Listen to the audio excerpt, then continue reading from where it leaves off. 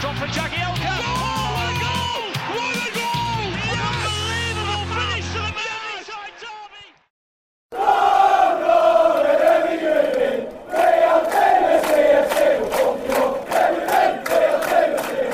Welcome to Toffee Blue View, your source for all things Everton. I'm Jerry. I got Max and Tom here. Two guys. Their names both have 3 letters. It's not a prerequisite. It's just a coincidence. All right. These guys are here again, which is awesome. Guys, how are you doing today? Very well. Thank you. Yeah. How are you? I'm. My oldest started back to school today again. Oh. Yeah, first grade. Freedom. Yeah, and we had to go with him to get him settled. And they do this thing at their school where they have like a block party in the bus parking lot. So it's like, I almost took a picture just so I could show you guys. It's like the teachers are all out there with a sign that has their name on it so you know who your teacher is. But it's like kids everywhere. And they have hula hoops on the back, on the ground, and kids are blowing bubbles all over the place. A kid smacked me with a hula hoop at least twice as I was just walking past, and I wasn't sure who should be more annoyed, me or her, because I messed up her hula hooping, But yeah, it was just like black top. So sun is beating down. I'm sweating, and I'm there for an hour. And we're sitting there holding our 3-year-old in our other hand, trying to make sure our other kid is settled and calm and not feeling nervous. But yeah, man, it's cool. He takes a little bit more to going to a new football league than going to a new class. Yeah, it's a little easier. Yeah, he's more comfortable playing the sports. But yeah, so that's pretty much what's going on with us. Yeah, family stuff, and that's about it. So we do need to jump in to the actual show. So for podcasters out there, just to kind of summarize, we're starting with the Bournemouth reaction. What a weird game. What a weird game.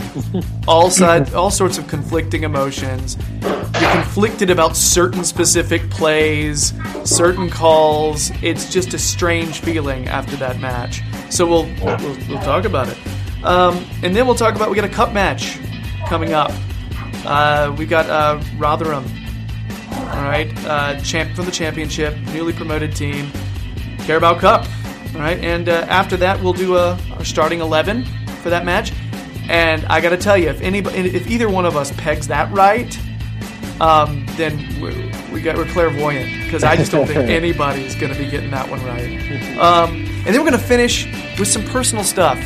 We're actually going to do a little getting to know the team segment, where we have to share a little something personal that people don't really know about each of us. And Max is dreading it. You can't see him, podcasters, but he just showed me a finger. I'm assuming he thinks I'm number 1. That's what that means, right? Silly American doesn't know what middle finger means. So, Bournemouth reaction, guys. Let's just talk about initial feelings. Now, let's not get too specific with the plays. Tom, how did you feel about the result when the dust had settled? Let down. Obviously, if you've got a 2-0 lead, there for the taking, and you just completely blow it. Obviously, that's everyone was saying, it's been let down again and that kind of thing. We just let down by refereeing decisions and by our own mistakes as well. I think a lot of the goals we've conceded this season have been our own fault, and it's a shame, really. We just still making mistakes, but it's not our team yet. We've got 5 players, I think, who could walk straight into that team who would not fit at the moment. So it's just so frustrating for us to be playing a weakened team in the Premier League where we've got to be fighting because they're not ready yet. It's like kind of extend the pre-season still because they're just not ready, and it's a shame to see. But I wasn't too happy with Bournemouth. I think we should have got 3 points there. I was hoping to get 3 points from most of our games, and we've dropped 4 points from 3 games already, and we've got the big teams coming up soon, and we're just taking it too casually. So it was a bit of a letdown for me. Max. You said it yourself there earlier. I think the game's going to be considered a bit of an anomaly. How do you pronounce it? Anomaly. Is that how you say it? Just a complete one-off game. 2 red cards, a penalty incident in and of itself, which I'm sure we'll dissect later. It was controversial. But yeah, I've got to agree with Tom. You can't come away from a game after being 2-0 up and be pleased with the result. It's something that got mentioned on Twitter. See, obviously, I know they've probably got management companies creating the captions for them for the tweets and their Instagram posts and whatever. But for the players to be posting that they were happy with the fighting spirit and the result, it's not the right take to have on a game where you should be beating the opposition. Credit where credit's due. Bournemouth, I thought personally, played well, really well. Definitely in the first half, I thought they were much the better team. They were well drilled off the ball, frustrated us. Like Tom said, you were a bit pissed off with them in that they were quite dirty, but similarly to Southampton in that home game. But all in all, 2 points dropped and lessons to be learned from it. Yeah, like you guys, I'm disappointed. It felt like a loss. Every single time when we play poorly and we don't get a result, I get up from my couch, I go around the house, and I just clean. Because I have so much negative energy that I need to burn off.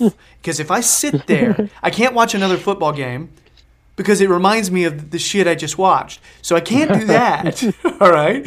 And I don't want to move on to another sport because it's the same thing. So I literally need something to occupy my brain and my energy. And yeah, so that's what I did. And house looks great now, which is awesome. Because I had that much energy to burn. It was an agitating result I felt great. We got that second one. How weird is it? We played better after the red card. We took it to them. We were a man down, and all of a sudden we just start pressing them. We look good. We've been in that position before. I think the red card for Jags and the red card for Richarlison happened near enough around the same time in the match. Going into that half-time break, the manager had a big team talk on his hands, and he seems to have delivered on both occasions because we led in that Wolves game and we took the lead against Bournemouth. Yeah, of course, I thought we responded well, and something that I'm sure we'll probably get into later if we're dissecting particular incident. I thought the use of Theo Walcott was crucial, particularly when we went down to 10 men, because it is pace.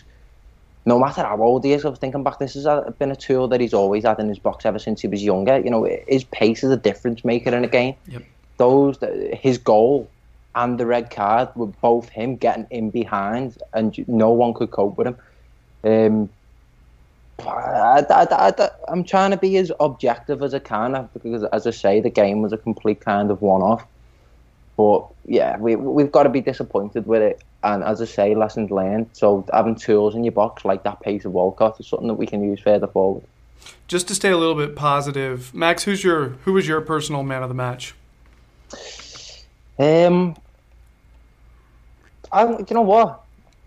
I was going to say Pickford because his distribution was spot on, I thought. But given that second goal, he could have done a bit better with the second. I'm going to go Gylfi Sigurdsson. I thought he's showing his worth now. I think he's causing danger in the area that he gets into, and although he's not gifted with pace, his ability to manipulate the football to do whatever he wants it to do is something quite unique. Mm-hmm. Getting like that incident where he whipped the ball into the box right on the 6-yard line and made Begovic come out for it. Although it was probably our only chance of the first half, it shows the damage that he can cause to opposition. So, good performance from him. Tom, who was your man of the match? I've done the player ratings for the Toffee Blues and put two on the same level. As Max has said, I put Sigurdsson and Pickford both a 7 out of 10. Which there was no standout man of the match really because no one played out of the skin. But those two were a solid 7 out of 10. So they were the best out of a bad bunch really. But I thought Pickford shaking off a bit of his rust that he started the season with because he wasn't quite ready. I know he's really eager to get back, but I think after his holidays and after the World Cup, it was quite a strenuous one for him. I think he was a little bit rusty at start, even his distribution as well. But as we've said, it was much better last weekend, so that was better to see. And I thought Sigurdsson played to his normal level with his normal class. So it was good to see him playing well as well. But it's just I thought Walcott as well. To be fair, Walcott stepped up. I think when Richarlison got sent off, he got better and got more into the game because he has been a little bit peripheral in some games this season. But I thought after Richarlison got sent off, he kind of stepped up and thought, I'm going to have to put a shift in here. And he did. And he got that goal, which he deserved. So I'm happy to see it as well. I had some trouble with the man of the match because, like you guys said, it didn't seem like anybody specifically stood out. You know, there were some weaknesses, and we're going to go into that in just a second. I considered, just because his improvement has been so great over the past, I considered Keane just because he looks a lot stronger. I'm not sure if he could have done a little bit better on some of their set pieces, though, in terms of corner, covering. But honestly, I don't know. I can't give any specific examples of that. I can't right now. I thought about Walcott because I thought he could have tracked back on defense better. Several moments where the other team had gone the opposite direction, and I saw him kind of jogging, then walking back to get back on D. I kind of see that as a problem if you're a man down, But he's just so good in other areas, and he looked great. You guys are right. It's hard not to. I don't know. I always look back on Idrissa Gueye and I say, I'm surprised his legs don't fall off. Yeah. I don't know anybody that puts a shift in like him every game for us. Sigurdsson does work as well. That's the other thing about Sigurdsson I think people don't realize is his work rate. It's astounding. But I'm gonna fall back and go Idrissa Gueye again. I can't help it. So did you guys feel like the Coleman challenge was a penalty? Did you guys feel like the Tosin challenge was a penalty? Either one of those, or was it a situation where they were good no calls? Tom, you want to start with that? I thought the Tosin one definitely could have been. That was a bit contentious. Like I've seen them given kind of thing, but I think talking today, I was in a podcast earlier. We were talking about the standardisation of refereeing in the Prem because every ref would make a different decision on calls like that, and the rules need to be more specific because it's very subjective at the moment, and some referees are given, some wouldn't, and it's very contentious. But it does seem like decisions have gone against us a lot so far this season, with ones being not given and obviously others being given as well, and things like red cards and stuff. But we just haven't had the luck so far, and I hope it's going to swing back around. But we haven't been lucky so far with the refereeing decisions. Max, your thoughts on those two no calls? I don't think the Coleman one was. I agree with the Tosin one. Again, it kind of boils down to this: how rules and laws are interpreted subjectively by referees. And I think when you have incidents like that, it highlights other incidents in the game.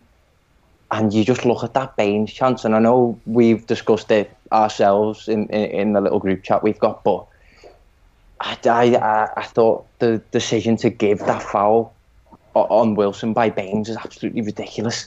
I don't think the contact was enough to constitute Wilson to go down like that. It was just kind of like a bump from the back. They were, eyes on the ball, following the ball. He's coming towards his man, and they're both standing up. Wilson's not leaning one way or the other. Correct me if I'm wrong. And Baines just kind of nudges him in the back on towards the ball, and he kind of falls to his side. And then you see the likes of the Tosin incident, and you just see, oh well, I've seen them given. Again, the standard of refereeing lately, particularly in England, is just really disheartening. My problem is consistency. Okay, that's the number one thing, just within the game. Okay, it doesn't have to be as much game to game. Every referee is going to have those moments where they feel like they need to tighten up, the game's getting out of control. Certain referees, good referees, know how to manage essentially their game. But this situation, if the Baines challenge was a penalty, then those other two should have been. That's my problem, okay? Because there is contact on both of them, and I would even say there's an equal amount of contact on both of them compared to the Baines challenge. Okay? That's my issue. I personally, if I'm refereeing, I don't call either of those three. All right? It's the Premier League. It's physical. Let it be. It's going to happen. But that's my issue, is consistency. That if that ref is consistent, then we wouldn't be having this conversation. Agreed. And the Richarlison red, we all know, the actual motion itself is not super threatening. He's getting the guy off of him. He wasn't intending to hurt him, clearly. But that motion, according to the rules, means he has to get a red card. And that's what sucks. I'm watching it, and I see that jackass, oh my God, so angry watching that. Just blood boiling. And I think every single one of us thought, karma, when he got his red. It has to be everybody thinking that. But yeah, I thought we didn't perform well in the first half. I actually saw Coleman having a rough game for a while there. Thought he brightened up in the second. First half, though, he did not look good. He was giving the ball away really cheaply, making a lot of silly mistakes. Not him. Not his style. I noticed that the emphasis had shifted. Obviously, we saw, particularly in the Wolves game, the Southampton game, how much we used the left-hand side. This game, almost straight away, we seem to use the right as our kind of basis to go off. And as you say, both of the players on the right side, obviously, I think Walcott, of the two, came more into the game, particularly in the second half. But that first half, neither Coleman or Walcott looked up for it. You saw touches going astray, playing undercooked passes, not making it to the ball. It was frustrating, and you kind of got the impression after the first 15, 20 minutes, Everton aren't up for it here. Yeah. And it was disappointing, particularly when Richarlison went off, because you kind of thought, we've lost that it factor on the left now as well. As you say, that the whole incident there, it just makes you laugh, doesn't it? Kind of that Adam Smith, the boy who cried wolf and got his own way. But as you say, that for me confirms contact's just gone out of the sport. I said it to Jerry earlier yesterday that the likes of Roy Keane and Patrick Vieira be pissing themselves if they saw incidences like that. But it is what it is. It's the way the game's evolving, and hopefully the wrong can be righted. Hopefully going forward, but it doesn't give you hope. So we do have to mention, for those of you who weren't watching, rather serious injury to Michael Keane late in the game. He was, when it happened, he jumps up, collides with Idrissa Gueye. He looked out. He looked completely, after contact, when he hit the ground, he didn't move. All right? Very scary situation. They brought in that, whenever they bring in that neck stabilizer and they bring in the stretcher, and I did not see his legs move. I didn't see his hands move. I was just worried it was a neck thing. A neck or a back thing. That scared me so much for him. Turns out it's a hairline fracture. He's only going to be out 3 to 4 weeks, which is crazy to me. Frankly, as bad as that looked, he was actually a little lucky. Yeah. Best to Michael Keane. We know you're watching. We know you don't like it when we give you a player scenario and we say you can't survive on a desert island. But, you've been really working hard this season. So get well soon, Michael. All right? Because, we're on a first-name basis, guys. That's how we, me and Michael. Mikey. Yeah. All right. So anything else on this bizarre, I don't know how to really feel situation? Because, in context, after we went down a man, we did fight. There are some positives there. It's just the collapse just felt very familiar. Very Everton, wasn't it? I just don't think that team's ours yet, and I'm just looking forward to seeing the 5 players who will walk into that side actually get in there, because it's not the Everton that is just sitting there waiting to be released, and it's just a weakened team, and I'm just really looking forward to seeing the actual Everton that we know will come good. So at some point in the season, who knows? We might be seeing a couple of those new guys, maybe 2 or 3 playing coming up this week. We'll talk about that later. So, guys, I guess that's it for our Bournemouth reaction.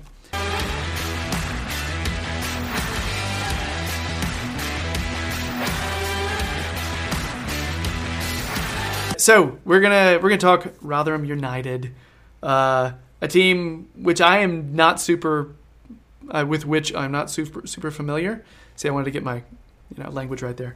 They're newly promoted to the Championship. They're 15th right now at 2. I think they've won 2 and lost 3. And they recently beat Millwall 1-0 and lost to Hull 3-2. So I could spit out some starters here, guys, but their starters have varied so greatly from match to match. It's just I don't think I can really predict who is going to be there. They have center mids that sometimes start at center back. It's stuff like that where it's hard to get an accurate bead. And somebody who's having to research and get this, in a short amount of time, it's not very accurate. But Football League for you. But I do know that they're very dangerous from set pieces. That is what they're strongest at. And they got a guy, Manning, who plays one of their center mid positions, who kind of whips those crosses in, distributes really well from those. And that could give us problems in terms of actually defending those, because we're not great at that. So, guys, initial thoughts about our Carabao Cup matchup. Max, you want to start this one? I think it's always kind of a touchy subject whenever it gets on to Everton in the League Cup. I've said a few words on it myself. I think it's quite ridiculous how we can have 9 league titles, 5 FA Cups and no League Cups at all. It's kind of a voodoo that kind of layers itself over the club. But that in itself presents a mental challenge that we need to kind of overcome as the competition progresses. Then, as you say, newly promoted side up into the Championship, they'll be raring to prove a point. And I'm sure our lineup will be pretty varied. You just hope that maybe one of the new signings will rear their head and show us a glimpse of what's to come. That'd be awesome. Tom, what do you think about this? I think a cup run is crucial this season, because we're not going to set the league on fire. We're not quite ready yet this season. It'll take a while for our proper team to set in. But I think a good cup run is crucial, because I think our team isn't the strongest at the moment. So if we can get through the early rounds, maybe have a couple of decent draws, like obviously Rotherham's a team we can get past. Hopefully a little bit of a team, maybe not our strongest team, hopefully we can get past them anyway. And by the time the later rounds come around with the bigger teams, we'll be ready for that with our better team out there. So I think a cup run's crucial if fans are going to properly take to Marco Silva, because I think we won't set the league on fire, but I think a cup run could be the key to proper settling him and getting his feet on the table and keeping the fans happy so they're not too impatient with him. So I think this could be the one. I didn't even know that stat about the League Cup, so that's quite amazing, to be honest. But I think this is the time to end it, surely, then, if we can have a good cup run this time round. And I'm hoping Marco Silva puts a strong side out tomorrow, because I think this could be an opportunity. Does this sound as unnatural to you guys to call it Carabao Cup as it does to me? I want to just call it League Cup. That's what I want to call it. But everybody, everyone still calls it the Carling Cup. It hasn't, and that's one of its older sponsors now. I think it's gone through a few rebrands before reaching the Carabao Cup. I agree. I think it's a bit ridiculous in the amount of commercial rebranding that a cup takes. It's the League Cup. Always has been, always will be to me. Yeah, Capital One Cup, I think, was previously what it was called, which sounds even more corporate, So we just say, isn't it? Yeah, which is I think they're doing that on it's smarter marketing, because it rolls off a little bit, cleaner. Still, I'm just going to call it League Cup. That's what I want to do. We need to get into predictions somehow, despite really not knowing a lot about this squad that we'll be facing. We do get to play at Goodison, which is cool. Having a cup tie at home, I feel like that doesn't happen for us as often. I feel like we always get a smaller team and we end up having to go to their, we get like Stevenage and we have to go to them or something like that, So what are you guys thinking in terms of score? Tom, you want to lead? You want to lead this one? I'm hoping it's going to be 3 or 4-0 and we can just properly roll them over a little bit. But I I think we probably will concede. So at least one. As you say, with the danger from set pieces and with our defence being a bit all over the place at the moment, I can't see us conceding. So maybe go with 3-1. Okay. That's it, isn't it? Really, that's the kind of the problem that presents itself is, will we concede? We've had a few. I've got, thinking back to these cup ties that Jerry's referred to against the lower league side, we do tend to ship maybe one, but I'm just hoping. I remember Oldham a few years back where they done us over in the early round of the cup, and I'm thinking, God, I hope it doesn't turn out to be one of them. But fingers crossed, we can express our dominance in this game and show the football that Marco wants us to play in the Premier League against a lower opposition and boss the game. So I'm going to go for a 3-0. I'm going 4-1. I think we're going to concede from a set piece just because I think we haven't gotten that worked out yet. But I think we're going to score some goals here just because, I don't know, we've been doing it. We've been scoring. We've been putting them through. So I'm thinking 4-1, Nias hat trick. Just saying. Oh, I hope that happens. Just saying. All right. So there are some difficulties trying to predict what the lineup's going to be here. In particular, what's going to happen in the middle of the park. We have to talk about that. We're going to go into that in our starting 11 segment. Teasing. Check that out. It's the next video. So I guess that's it for our Rotherham United preview, Carabao Cup tie, midweek. Let's do this.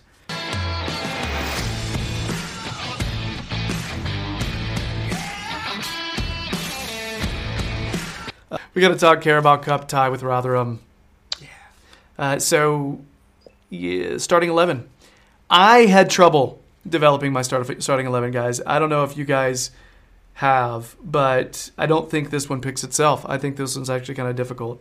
Tom, I think Max started the last one, so if you want to get going on this one. Go on, I'll kick it off. I think I wasn't sure about in goal starting off. I was like, because a lot of the time you'd have a cup keeper, so I'm thinking Stekelenburg will step in, but Pickford's not fully rusted, like shook off all his rust yet. He's not quite, I don't say fully fit, but he's not all there. So I think he could benefit from another game in goal. So I've gone for Pickford in goal again. So because I think we need him there as well, because Stekelenburg's a bit of a liability. So I've gone for Pickford in goal. And then for the defence, I think this is the one where Digne will come in for Baines, and hopefully that will continue in the future. So I've got Digne at left back. I think centre backs, I'm not really sure because we haven't got many options already. Obviously, Jags is Mina's not fit yet, and I think Zuma will come in though.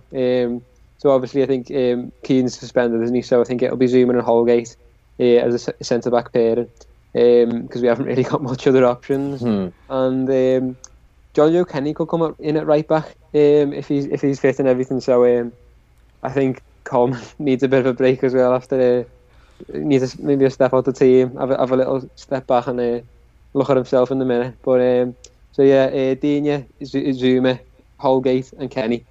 And then in the midfield, I'm not sure if he'll go for a number 6 and 2 attacking midfielders with it being against Rotherham, because he spoke about before having one sitting deep and 2 attacking midfielders, but so far he's gone with Gylfi in the number 10 role. So I'd like to see that employed. So, but the only thing is we haven't got a fit number 6 profile. Obviously the 2 will be Schneiderlin and Gomez. So I think he will stick with the same system. In midfield, it's a bit, I'm not sure what's going to go on. I think I'd like to see Kieran Dowell in the number 10 role, though. So Kieran Dowell number 10, and then the 2 central midfielders. I think Tom Davis might keep his place, try and redeem himself from the weekend. Don't think he was strong enough at the weekend. So Tom Davis. What other options have you got in terms of centre mids? You might. Who else have you got in centre mids? I'm trying to think. No, this is where I got tripped up. All right, more than any other position, because we don't know. I think if Beningame is healthy, then he starts there. You know what I mean? But we're under the impression he's still got that ankle injury. I don't know if he's match fit. Schneiderlin, I don't think Schneiderlin's match fit. I think Schneiderlin will play this weekend, but I don't know if he's ready. So, and we just sent Joe Williams off to Bolton. And McCarthy's not healthy yet, and we just sent Besic off as well. We do have Gay the was placed then. Gay. I wrote Gay down as a possibility, but we do have the possibility of one of our center backs playing that position as well. It occurred to me even to possibly move Zuma into that position and then bring Feeney in to pair with Holgate from the under-23s. I don't know if that's going to happen. I just thought of that when you were talking. Yeah. But I don't know, man. What you're talking about right now, that's my dilemma, and I don't know the answers. Yeah. That's the problem in the middle of the park anyway. I think it will be rotated up front. I'd like to see Bernard start. I would love to see him start on the right wing. I've got him, so we rest Walcott. He'll play Niasse up front, I think, and that'll be Niasse's little chance to shine up front and get his hat-trick, as you said before. And I think Sandro Ramirez is looking like he's going to leave, but he might get a chance on the left, maybe, just to see how we'll do. But I think he will leave. I don't think Lookman will get a chance. I think Lookman's head's not in the right place at the moment. I don't know where, but Lookman's definitely not in the right place to start at the moment. So I don't think he'll even be excluding the squad. So I think Sandro could get another chance in the League Cup just before he's sent off. So that'll be my starting 11, yeah. Max. Obviously, we were talking about this last time we were recording, that Virginia ended up getting a standing round of applause after his performance for the under-23s. However, I don't know. I think with the faith that Silva showed in Stech in the pre-season, I think it's probably going to be Stekelenburg in goal. I agree with Tom on the back line. I think it's going to be Digne, Holgate, Zuma, and John Joe Kenny as well. I mean, Coleman didn't have the greatest of games, but I don't think it's a punishment as much. I just think it's, have a sit out, you know what I mean? Nothing too much more complicated than that.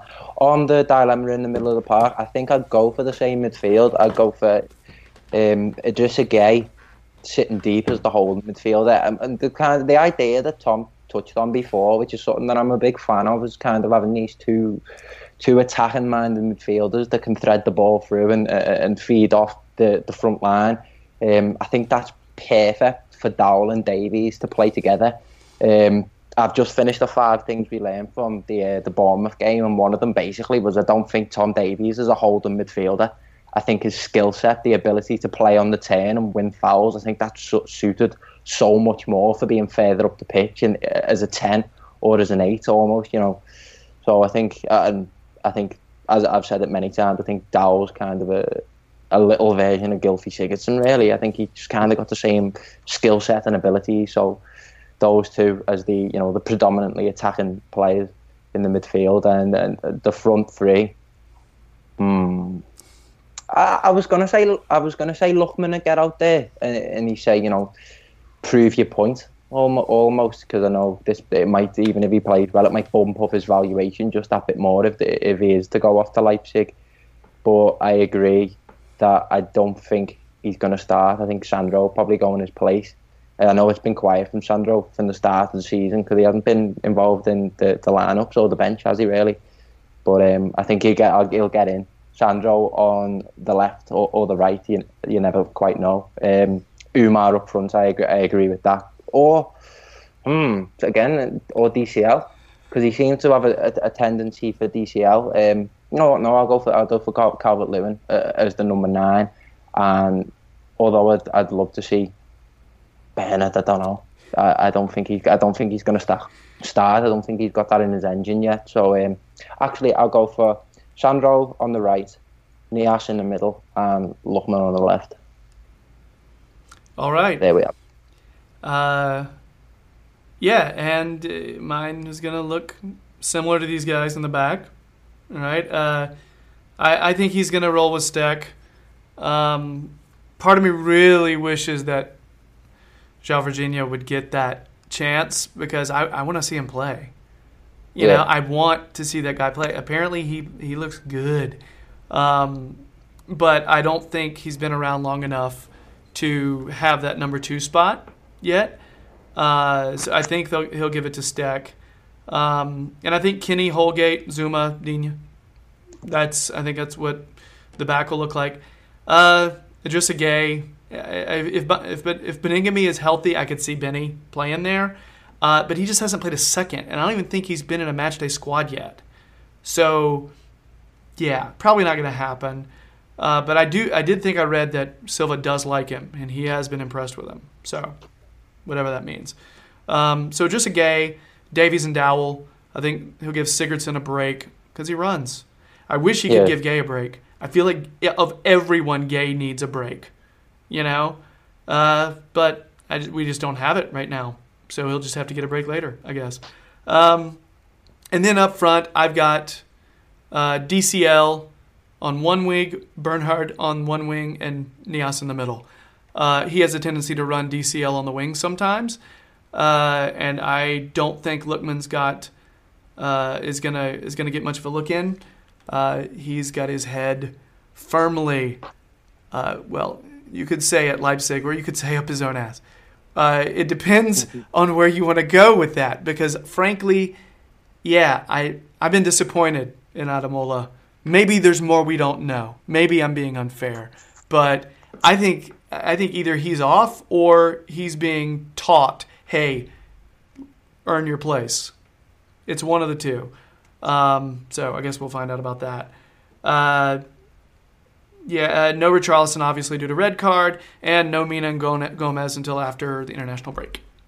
So, guys, just a perfectly inconsistent starting 11 from all of us. Back lines were similar, but and center mids, I think we all kind of went for Dowell playing, and I think we all went for Davies playing. But yeah, kind of all over the place. And that's kind of the way it is with League Cup ties. You know, you never know who the coach, manager wants to give time to.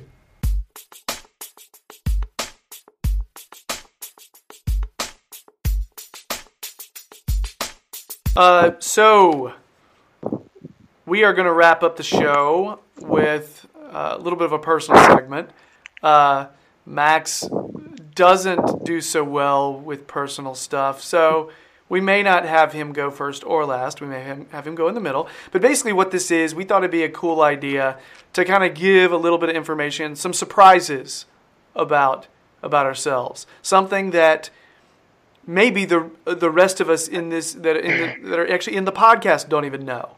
You know, I mean, we sit there and we record content together, but we're not hanging out all day in between. So there's a lot that they probably don't know about me, and same thing. I definitely don't know anything about them. I don't even know who styles Max's beard. You know, there's a whole team of people. Oh, not mate. And this is a podcast, so you just have to envision a very thick, I guess it's about a 1.5-inch beard. Rugged. You know. Audible. Too scruffy. But so this is kind of a getting to know you segment. Because our lives are almost entirely about football, but not completely. So let's start with Tom.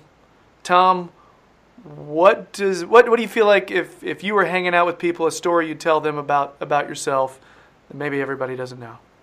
I'm a runner as well in my spare time. I do athletics training. So I'm an 800-metre runner at the moment, and I've done 152.99 at that. So it's a little bit jammy. It's not a real 152. But I've done 152. That's all I normally say. But yeah, can I cut in and tell the audience, if you're listening and if you don't know a whole lot about track and running, I ran that same race in high school, and I was the fastest one at my school, and I ran it at best like 2:03, 2:04, 2 minutes 3 seconds, 2 minutes 4. His time is absurdly good. It is really, really good. So that's really fast. You just need to know that. So go ahead, Tom. Sorry to interrupt. Thanks, yeah, I got close to like GB youth when I was at that level. But the problem with running really is that I'm somewhere between the 400 and the 800. I'm a 600-metre runner really, and that's not an event, so it's not very good. So they do like the odd open and stuff like that, and in that, like, I did a few of them, and I did a decent one, and I got like top 3 UK all time or something like that, but it's not an event, so it just didn't happen. So that was my big frustration, because I've ran for about 8 years now, and it's just, if that was an event, I would have run for GB, I would be at that level, but it's not. So it's not worked out. But I've tried my best at 800 meters, and sometimes not really worked out. So but yeah, that's my little story that I run in my spare time. I do a lot of running as well. So yeah, need to start a petition, get a 600 meter going. Yeah, definitely. Yeah, get that. A GoFundMe, man. Yeah. Let's get the 600 meter happening. I would watch that. I would watch a lap and a half. I would totally watch that. Yeah. Yeah, they do the odd one and like the odd little snazzy event where they throw one in there and stuff, and been some mad times. Things like David Rudisha is the world record holder for the 800 meters. He's done it in 1:41 and 1:41. Yeah, something like that. Anyway, and he did something like 1:12 for the 600 meters, which is unbelievable. It's crazy, but yeah, it's a difficult little dilemma. But yeah, I run for Liverpool Harriers, which is down at Wavertree, so which is where I live anyway. So I'm based there and spend a lot of my time there. That is, yeah. So, gosh, I didn't realize you were that good. You know, you were that close to like national team and stuff. That's really, really good. Holy crap, that's better than I've been at like anything. So yeah, that's incredible. All right, so Max. Hi, Jerry. Be gentle with Max. If we were at the pub right now, he could tell a story about himself super easy. He'd have a pint, and it would just flow like wine. But this is a podcast. Well, to me, this is talking at me computer, pretending it's a person. That's where it comes in weird for me. That's where it's different, weird for me. Oh, no, if you're just, I mean, it's just me asking you a question. Max, tell me a story that I didn't know about you. Boom. Well, the less said about me playing days, the better. Could have been something. Injury made sure that wasn't the case. That's awful. After school, got into coaching. I got offered to do my level 2 after my assessment. You know, you look fully capable of doing your level 2. But I just thought, you know what, I felt like being a good citizen. I thought, you know, I'll be blooded in the correct way, the right way. I'll start from my level 1, which looking back is a stupid decision to make. I just don't know why I didn't take the jump start and get me 1 and me 2 within the same year. But I'm gonna say it showed me dedication to it, but it doesn't. I suppose it's just me being a bit stupid really and not taking me level 2.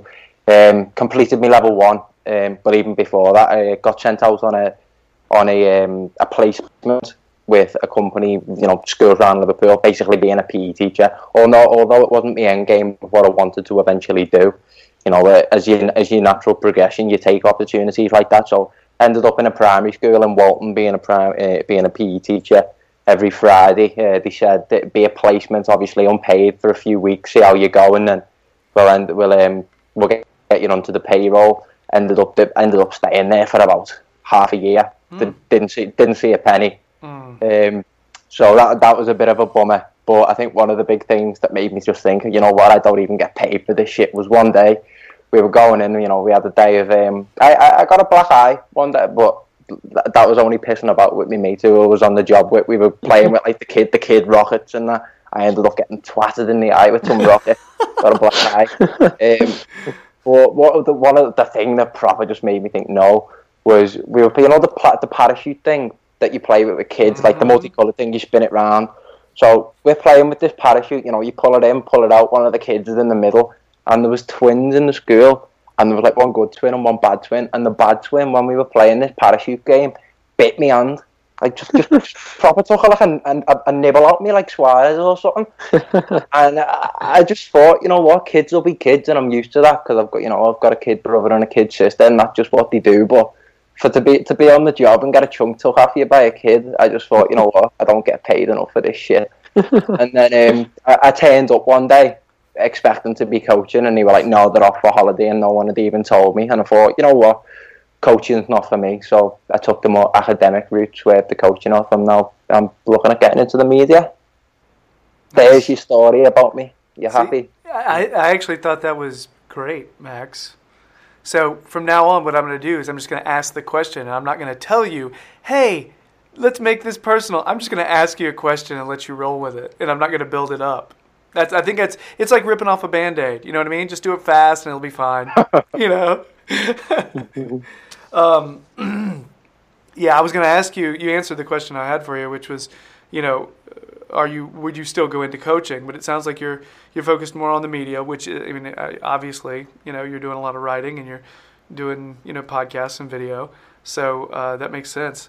If there was money in it, would you like coaching a little bit more, or was it just not your style, personality-wise?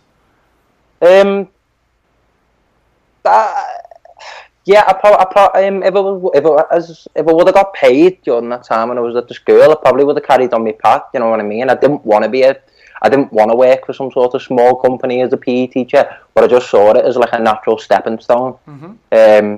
But once it got to the point where I hadn't seen a pound, and I've been working there for so long, and it didn't look like I was going to progress beyond. Like we got given a lot of false promises by the lad that we were doing our course with, and the past it is what it is. Mm-hmm. I'm on my own. I'm on into something new now, so yeah, onwards and upwards. So I say that because I coached I coached a local high school because I was teaching there as well. I was teaching English, like literature and creative writing, and I was coaching the football team there, and if you do the math for how much I get paid for coaching, it's like less than $1 an hour if you do the math, which they just don't pay youth coaches enough. They definitely don't do it here. I don't know about here. I agree with that. Because I ended up going on like a little venture of my own with my cousin. We ended up starting our own team. I think it was an under-11s team, mm-hmm. And I don't know. I think we got like a season or two in. And obviously with my past experience at that school, I just think all the joy kind of got sucked out of it. I was probably turning up to games too hungover for my own good to be able to coach the kids, to hold my hands up and be honest. But I think that kind of added to the joy getting sucked out of it. Yeah. I got to a point where I was not happy doing it at all. But then, I told my team and the parents and everything, I said, I'm probably not going to coach again until I coach my own kids. And that's what happened. When my now 6-year-old would turn 3, I coached his team of 3-year-olds. Nice. And that was, but to be honest with you, I kept coaching them and I got to like it again. And I realized how much football I had watched between my last coaching job and now, and I would be a much better coach now. Just a much better coach. But I have a different career now. And who's got the time to go, because my kid plays on a different team now, so he doesn't need me to coach now. So it's like I realized I like coaching again, but I can't. That's it's just kind of that's just the way the world works. I don't know. Come on, Jerry. Okay. What's your personal story? This is kind of a weird thing that happened. Okay. So after I left teaching, I went to go to work at a place like a bank. It's called a credit union. I don't know if y'all have those. But and I was just working there just so I could write in my spare time. I wanted to focus on being a screenwriter. And I was doing that in my spare time. And my friend gave me a call. I just connected with this guy a year before. He's a friend of mine from way back. And we had become good friends again. And he gives me a call and says, Jerry, I won a trivia contest. And I'm like, okay. Well, he worked at a movie theater, and it was a movie trivia contest. Okay. So, anyway, he had won a trip to L.A. Okay. And he wanted me to go with him. Woo! Okay, because he didn't have a girlfriend. He didn't have a girlfriend at the time. Obviously, he would have taken his lady friend, but no. So he asked me to go because he thought I would appreciate it. And I'm sitting here thinking, should I take advantage of this opportunity? Because I've got a script I've just finished. What should I do? And of course, no, I did not. But what it was is that what happened was it was through Disney. And so we got to go to the premiere, the red carpet premiere of the Chicken Little movie. Okay? So we got to walk the red carpet at the Chicken Little movie, and we're just contest winners. I'm not even the contest winner. I'm the friend of the contest winner. Okay? So you feel like we had our own photographer, paparazzi photographer, taking pictures of us. And it feels really surreal. You feel like you're floating on air. You're just like, wow. And then I remember walking on the red carpet and this group of photographers telling me to get out of the way. And I'm like, why? We're on the red carpet. And I realize I'm in their frame because they have a real celebrity they're trying to take a picture of. And it was the Cheetah Girls. I don't know if you've ever heard of them. They're like some group with Disney, some like music group, some like pop. No idea, guys. No idea. And the kid from 2.5 Men was there. And so like I was in their frame and they kept telling me to move and it takes the air out of it. You're feeling special and then you're not. It's awful. But we got to meet Zach Braff. We got to meet Fred Willard. And I think the highlight was meeting Andy Garcia. Oh, nice. Because we met him, and he's not as tall as I was expecting. I was expecting, and his head is really, it's a big head. And it makes him photograph well, you know what I mean? But he meets us, and he's like, so who are you guys, And we're contest winners, and he's like, hey, what kind of contest did you win? Was it like a win a date with the Chicken Little contest, huh? And after that, I just giggled like an idiot the whole rest of the time because Andy Garcia was joking with us. It was awesome. It's so cool. Nice. But it's like, it was a weird feeling because we got to go to Disney for free for a day. Disneyland, because we had flown to California. And so we got to do all that. And we got to do California Adventure and spa treatment and all this stuff on the free. It was crazy. But you start to feel like a poser. You know what I mean? It's like all these people taking pictures of you. And you're like, well, that's the industry I want to be in. But they see me as just like some guy who won a contest, didn't even win a contest, So it was interesting, like that, doing that kind of propelled me to start focusing more on being a filmmaker. And I went to film school the next year, So, yeah, it's not really, I have some film stories. We'll talk more. We'll have more of these story time things later. But that was my unearned fame deal where I have pictures with me and Chicken Little on the red carpet. Oh, brilliant. Met Andy Garcia, mate. Top stuff, that. Andy Garcia. Brilliant. That was the one where I was like, holy shit. But Fred Willard, I don't know if you know who Fred Willard is, but he was in, have you ever seen the Christopher Guest movies, like Best in Show and The Mighty Wind and, Spinal Tap. He's in Spinal Tap. He's like this great comedic actor. He's a badass. You have to look him up and you'd be like, oh, that guy. So, I guess that's it. We survived story time. There you go. Hopefully you survived it as well. So that's the end of our story time segment. And that's the end of the big show. We've wrapped it up. So if you're listening via podcast, please subscribe to the Toffee Blues podcast. It's pretty awesome. People have listened to us on 6 of the 7 continents. It's nuts. All right? North America, South America, Asia, Europe, Australia, Africa. It's awesome. All right? It's been pretty cool. There are toffees everywhere. It's a wonderful thing. So check us out there. Also, please subscribe to the Toffee Blues YouTube channel. Okay? If you've been listening to us via podcast, just know you can listen. You can check us out on YouTube as well. You can see some of our faces if that's something you're interested in. Just saying.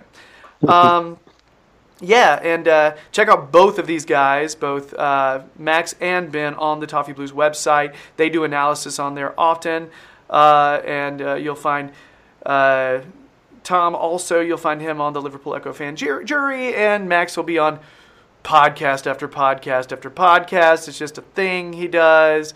Check their Twitter feeds, guys. And check out the Toffee Blues website itself. Tons of everything Everton. Just check it there. And check out the Toffee Blues on Twitter, Facebook, Instagram. No more plugging. We are finished. Guys, thanks so much. We'll go ahead and say bye for Max. See you later. All right, for Tom. See ya. All right, and for me. Bye-bye.